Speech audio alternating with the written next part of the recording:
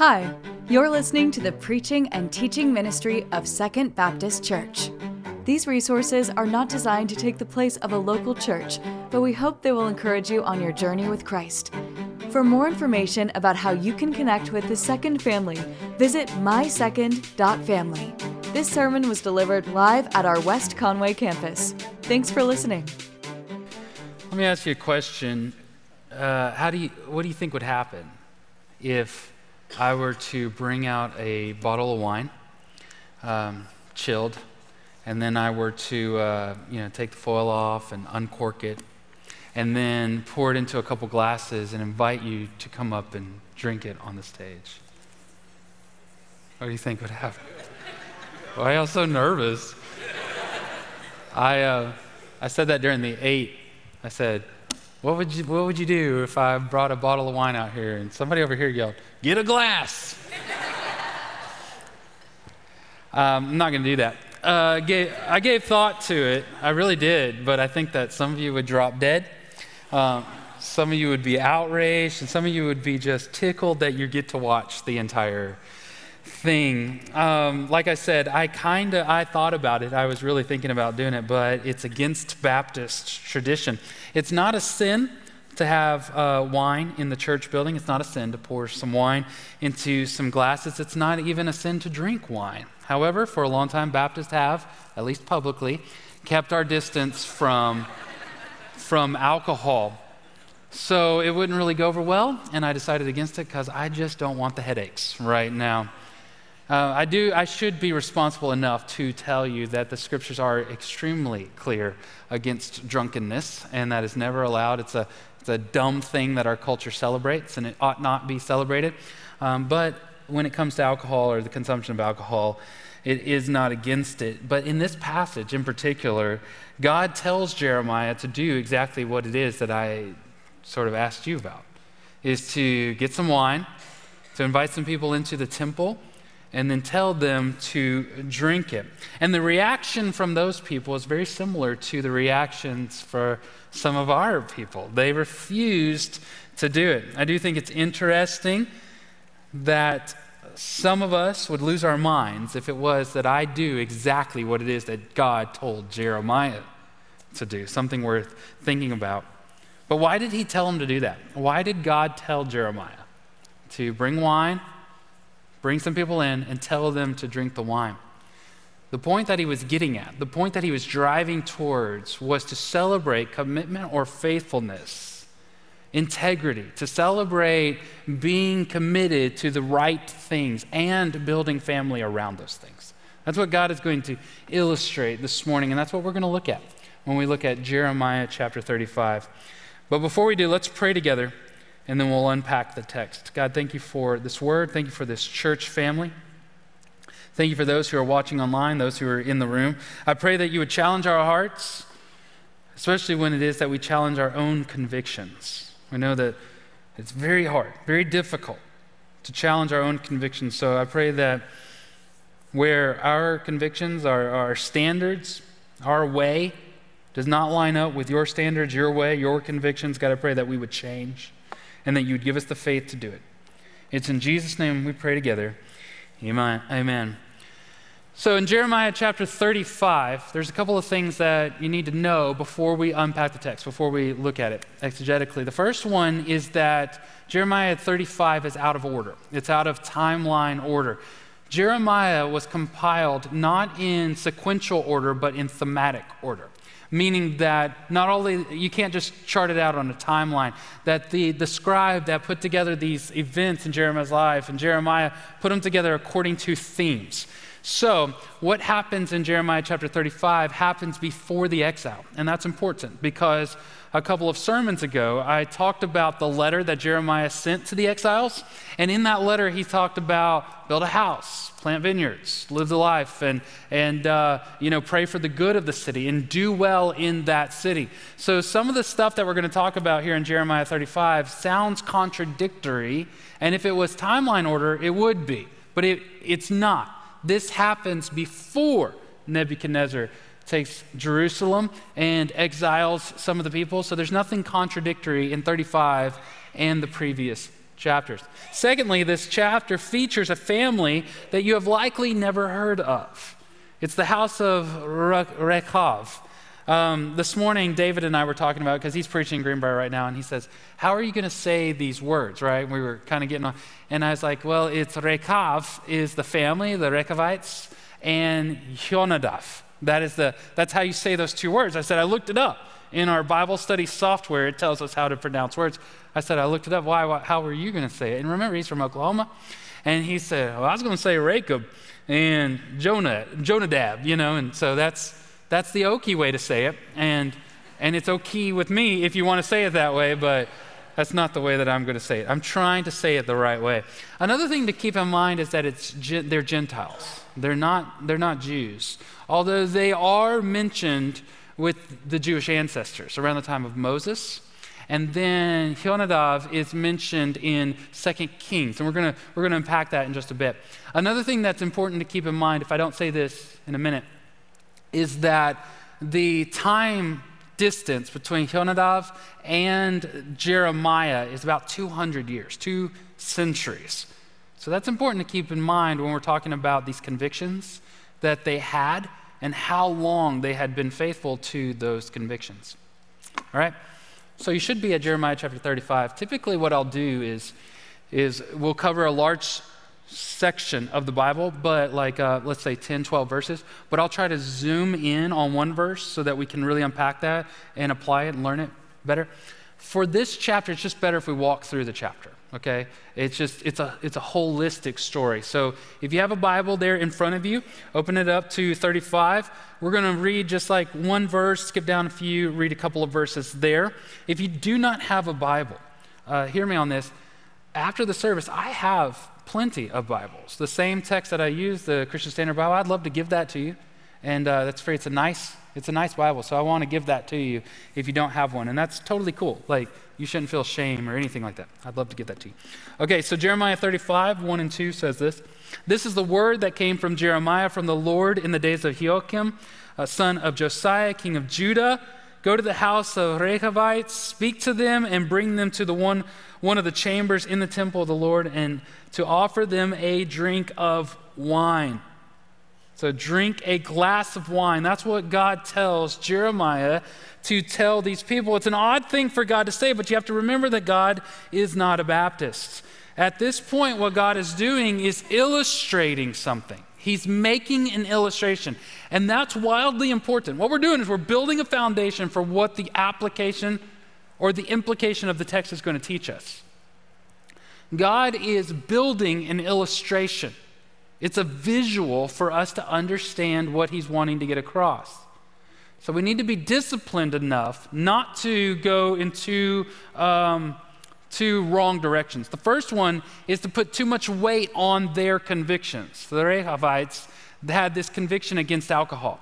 And so we don't want to put conviction, you don't want to point to that verse and say, see, the Bible teaches against alcohol. That's not what this text is teaching. Furthermore, you couldn't do that consistently anyways, because they had 3 convictions that are mentioned in this text. One is against the consumption of alcohol, the other one is against living in houses, and the other one is against planting seeds. So if you want to make one of those your life verse, all right, you got to make all 3 of them your life verse, is what I'm saying. So that's not even the point of the text. That's not what God is doing there. So don't do that. The other thing is not to assume, because what you would have to do is you say, okay, see, these people were against alcohol, we should be against alcohol, that thing. Then you have to assume that God is telling the prophet to tell the people to break the law, to sin, and God doesn't do that. God doesn't do that. James chapter 1, verse 13 says it very plainly. No one undergoing a trial should say, I am being tempted by God, since God is not tempted by evil. And he himself doesn't tempt anyone. All right, so God is not asking them to break one of his own laws. That's not what he's doing. Nor is their conviction the point of the text. I'll go ahead and give you the answer. It's not their conviction, it's that they're convicted. It's that they're faithful. It's that they have character and integrity. That's what we're zeroing in on. The rest of this is the environment in which we learn that. It's the illustration, it's the picture in which we're going to learn that. All right, so let's read down at verse 5. God told Jeremiah to do that. So, verse 5, I set jars filled with wine and some cups before the sons of the house of Rechabites and said to them, drink wine. Jeremiah does what God told him to do. The only thing that I want to mention here is that it does happen in the temple. So there's a very religious overtone to what's going on with this. They brought them to the Temple Mount in the temple, set up this idea, this illustration. So there's very much a religious sort of faithfulness, commitment idea just in the setting. Furthermore, there would have been witnesses. And these witnesses would have been religious leaders, okay? So you see the picture that's going on. We're going to pick up a little piece each time that we go. And what's happening right now is that God is setting up an illustration that has very strong religious overtones, commitments, and witnesses with religious positions of authority. Now 6 through 10, or 6 through 11 is the next section. And this is where the rubber meets the road, all right? Verse 6, but they replied, we do not drink wine. For Jonadab, son of our ancestor Rechab, commanded, you and your descendants must never drink wine. You must not build a house or sow seed or plant a vineyard. Those things are not for you. Rather, you must live in tents your whole life, so you may live a long time on the soil where you stay as resident aliens. Verse 8, we have obeyed Jonadab, son of our ancestor Rechab. I really wish they wouldn't say it back to back every single time. In all that he commanded us, so we haven't drunk wine our whole life. This is important, pay attention to this. They said, we haven't drunk wine our whole life. We, our wives, our sons, our daughters, everybody in this community, we don't do that. Verse 9, we have also not built houses to live in and do not have vineyards, fields, or seeds. Verse 10, but we have lived in tents and have obeyed and done everything our ancestor Jonadab commanded us. Jeremiah goes through with what God told him to do, but the rub, the challenge is that they refuse to drink the wine. The reason and what it accompanies is important for us to spend some time on. They don't only have the conviction against drinking wine, but they also have a conviction against living in a house or planting, like horticulture, planting seeds and growing their own things. In other words, they were living a lifestyle that we would call nomadic shepherds. They move around and they raise sheep. That's the sheep. They raise sheep. That's the lifestyle that they are living. It's, in a manner of speaking, what you could understand this is they're old school. They're kind of like the way that we would think of Amish, right? They live this life. They were associated with the ancestors of the Jews back around Moses. And you remember before they moved into the promised land, Canaan, Israel, that territory, the Jews were nomadic shepherds. They traveled around raising sheep. So this group, this family, and it's more than just a family, it's a tribe. This whole big extended family was living old school. They were living this way, which is very countercultural and sacrificial. It's a lot easier to live in cities with walls and houses. They weren't doing that. They were living a different sort of life. The point is that this lifestyle and this commitment rooted back to their great-grandfather, Jonadab. They call him their ancestor. That's what they point back to. But who is Jonadab? If you look in 2 Kings, he is mentioned, and it's just a very brief mentioning. He joined in this cleansing of the community. The community, the people were worshiping Baal. It's a false god, it's an idol. And it had become very popular to worship Baal. Well, a guy named Omri, O-M-R-I, and others, particularly in this context, Jonadab, joined in and they slaughtered all of these Baal worshipers. Like it was this big, bloody uprising. And he is mentioned in 2 Kings as being a part of that uprising. He's not only what we would call like it's the idea of like this zealous Yahweh worshiper. this outside group that took things extremist. They are Yahweh worshipers. They're not Jews. They're Yahweh worshipers, but they take the faith to the extreme. Because of that mention in 2 Kings, biblical scholars have theories on why it is that he went back to his family and said, all right, everybody, listen, can't drink wine. We're not living in houses. We're not going to plant anything. Probably the theory is because he associated those things with Baal worship. That happens in our lives. When you're against something that's bad, you sometimes associate all the other things with those. This has happened in our country, in American history, in American religious history, a fight against the effects of alcohol, particularly in saloons with prostitution and cowboys losing all their money to gambling and that sort of stuff, led to largely in our country this anti-alcohol type of thing with Baptists. But it's also why, have you ever met anybody that's against playing cards or billiards, like pool, that sort of stuff?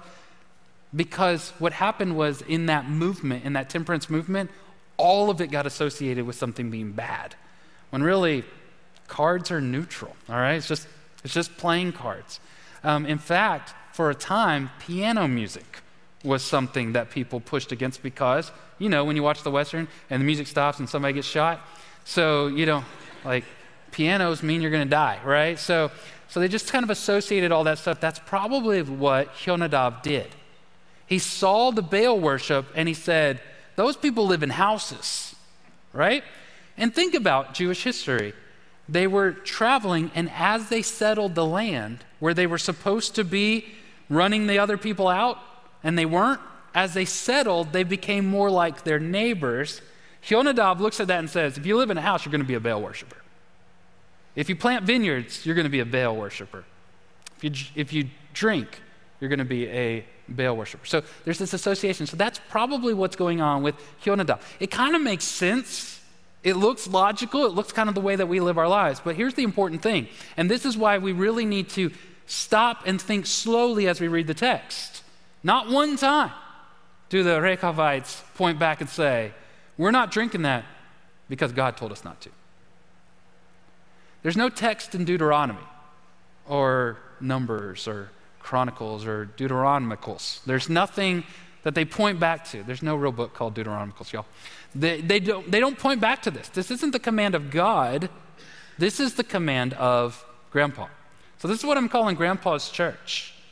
They took more or very seriously Grandpa's church as opposed to, not in conflict, hear me. There's also no part of this text where God is ridiculing them or acting like their conviction is bad, but he's also not acting like it's good. It's an extra thing that they're doing. It's just an extra thing that they're doing. So they have Grandpa's church in association or in conjunction with God's law. It's important that we see what's going on in the text and not try to read too much into it. All right? So that's what's happening. Now, let's look at verse 14. This is what God says in response to that. This is God himself. The words of Jonadab, son of Rechab, have been carried out. He commanded his descendants not to drink wine, and they have not drunk wine to this day because they have obeyed their ancestors' commands. But I have spoken to you time and time again, and you have not obeyed me. You have not listened, and you have not obeyed me. So you see the illustration that God is painting here. He purposefully told Jeremiah, go find the zealots, go find the extremists, bring them here and tell them to break one of the commands that their grandpa told them to do, knowing they would not do it. And God says, you see that? They are super committed to Grandpa's church, and I'm over here telling you time and time and time and time again what you should do and how you should live, and you won't listen to me. They listen to Grandpa. Why won't you listen to God? That's the contrast that God is trying to bring up with Jeremiah. That's the contrast that he's trying to paint out there. Their commitment to things outside of God's command.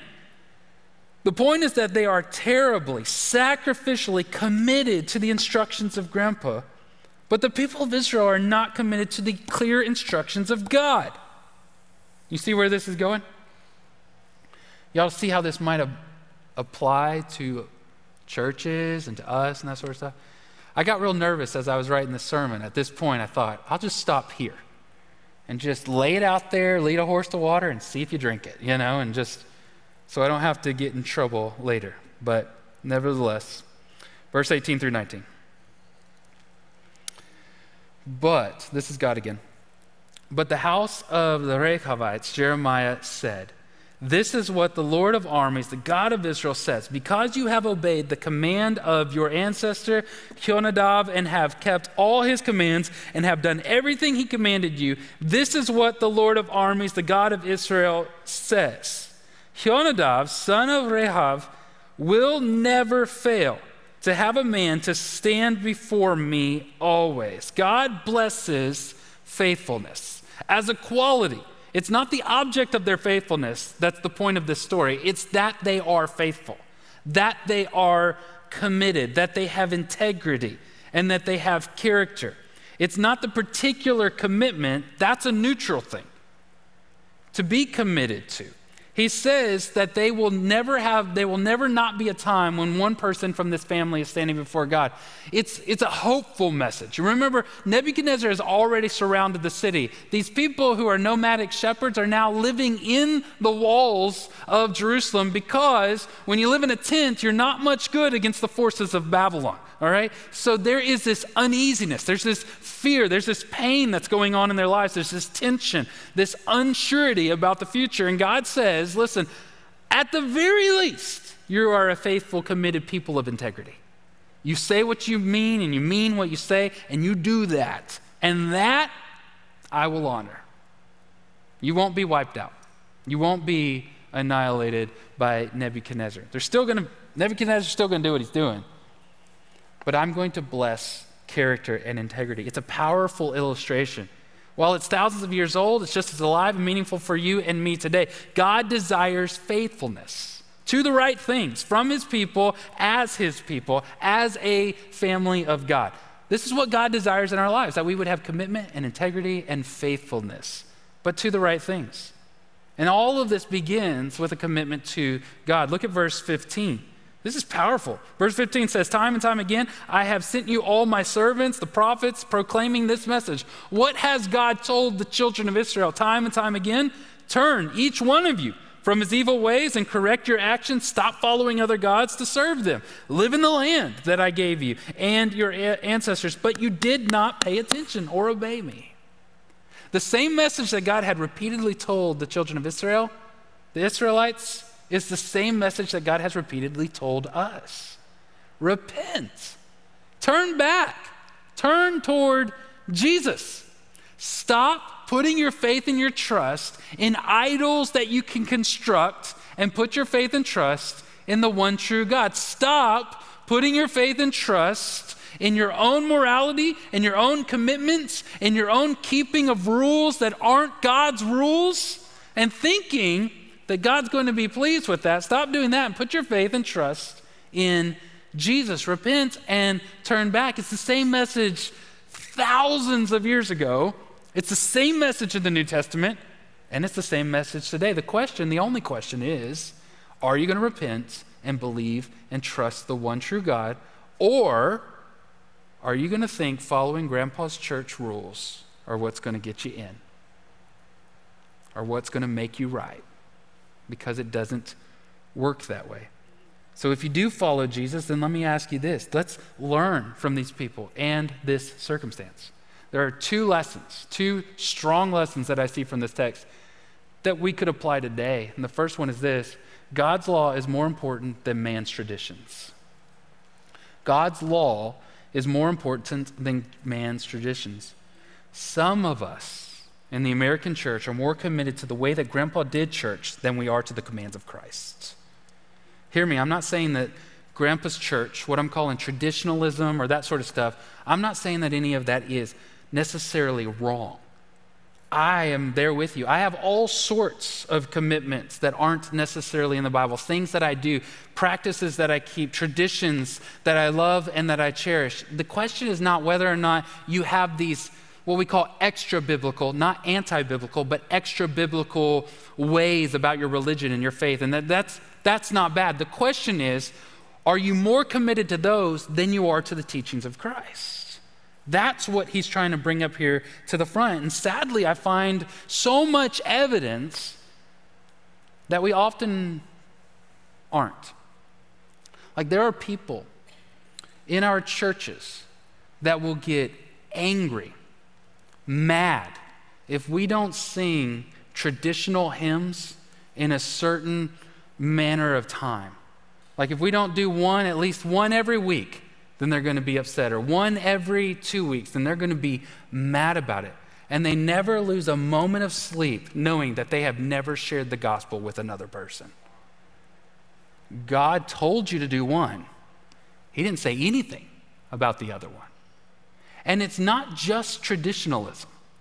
There are people, and typically younger people, who don't want to go to like stuffy churches, don't want to go to a church that has Baptist on the outside of it, or makes some sort of denominational conviction, or stands on traditional Christian values. They have that conviction. I'm not going to do that. I want to be all about mercy. I want to be all about grace, and never even bother to honor God with their finances and the way that they manage their time and the way that they manage the resources that God has given you. He commanded this one.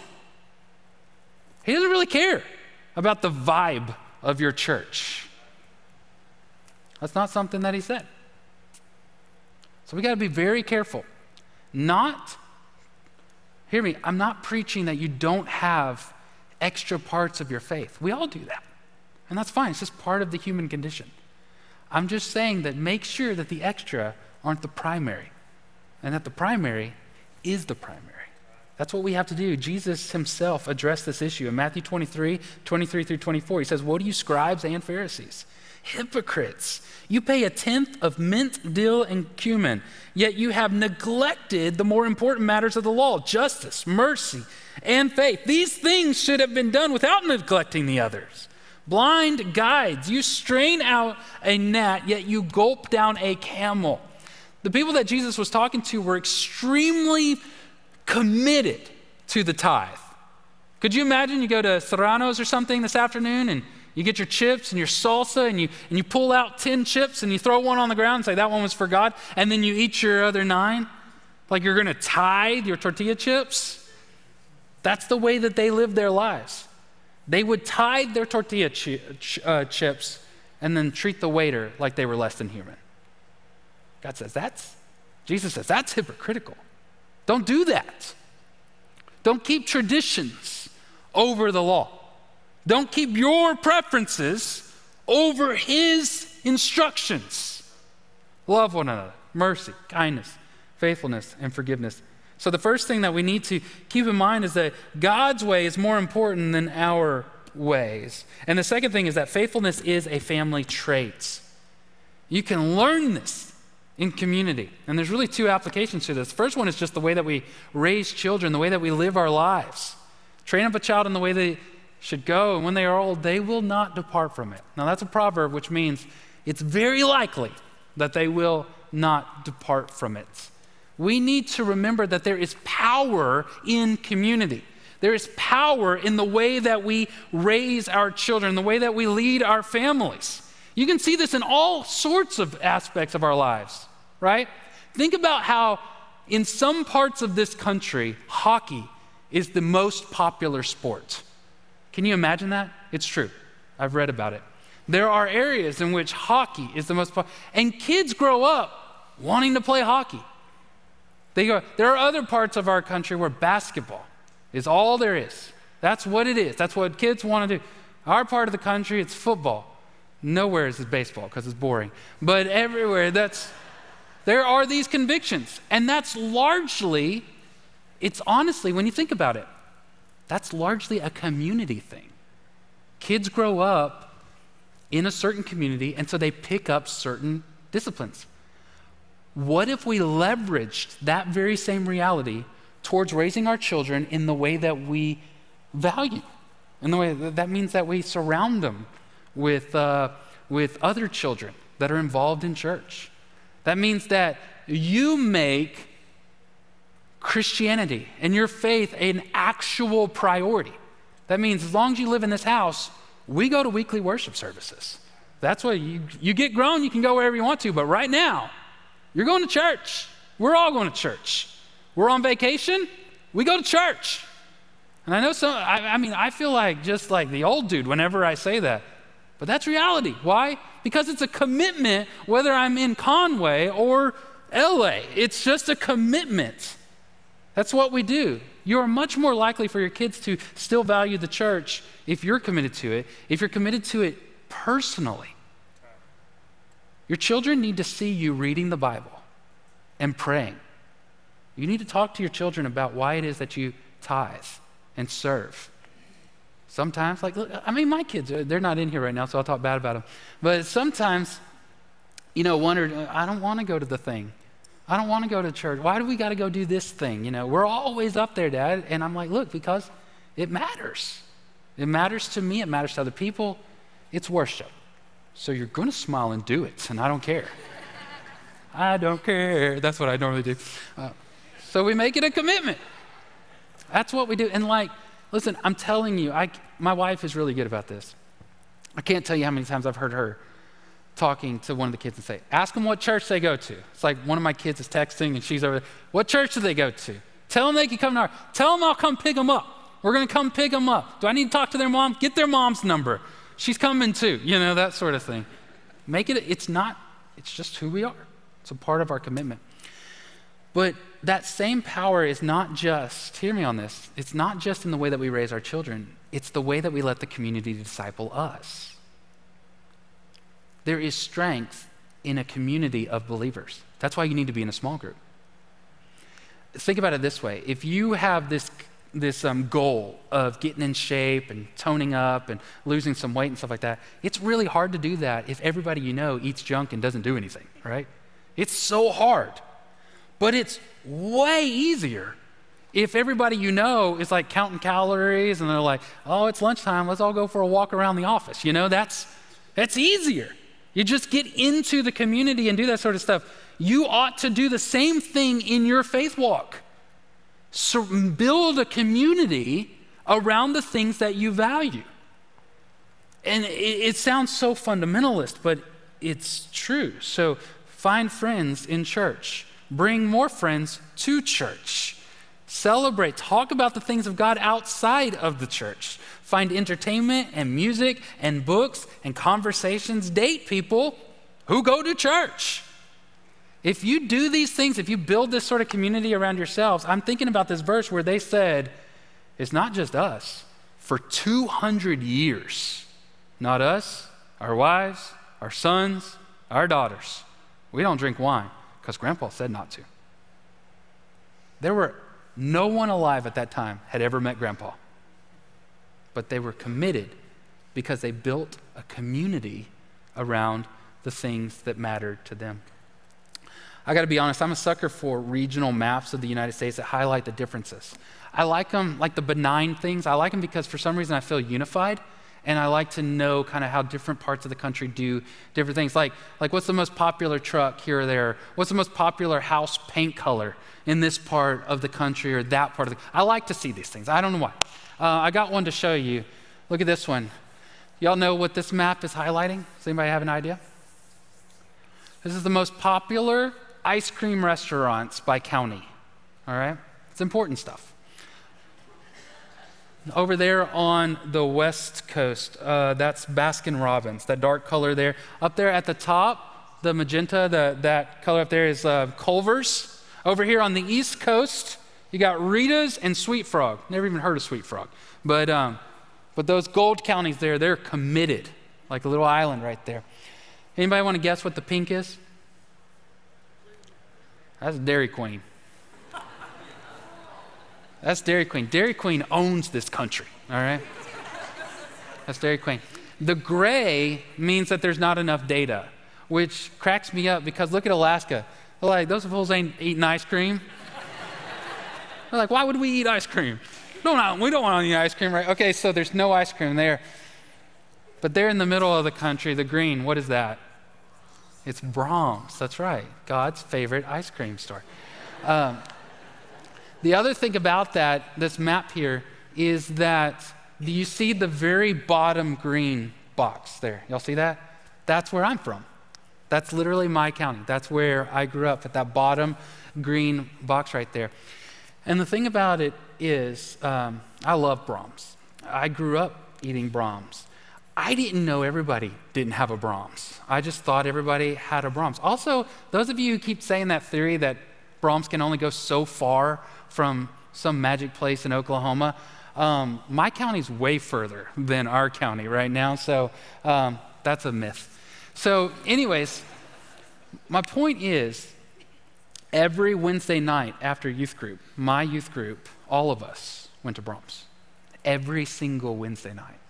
I would order a small vanilla shake and a small fry, and I would dip my fries in my vanilla shake and eat it, and it's delicious. You should try it. So that's what I would do. There were times as a teenager that I went to Wednesday night church because of Jesus. He told me to go. That was my faith community. I'm going to Wednesday night church because of Jesus. But there were also times I went to Wednesday night church because of Braum's. That's where my friends were going. That's what it was. There was, at some point, the community got baked in to my faith. They were almost one and the same.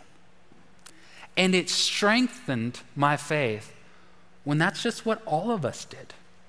We all went to church, and then we all went to Braum's. There is this amazing strength in building community around the things that matter. Finding the things that God has given us, and then build a community around them. Find the faithful things, and then build family around it. Thank you for listening to the preaching and teaching ministry of Second Baptist.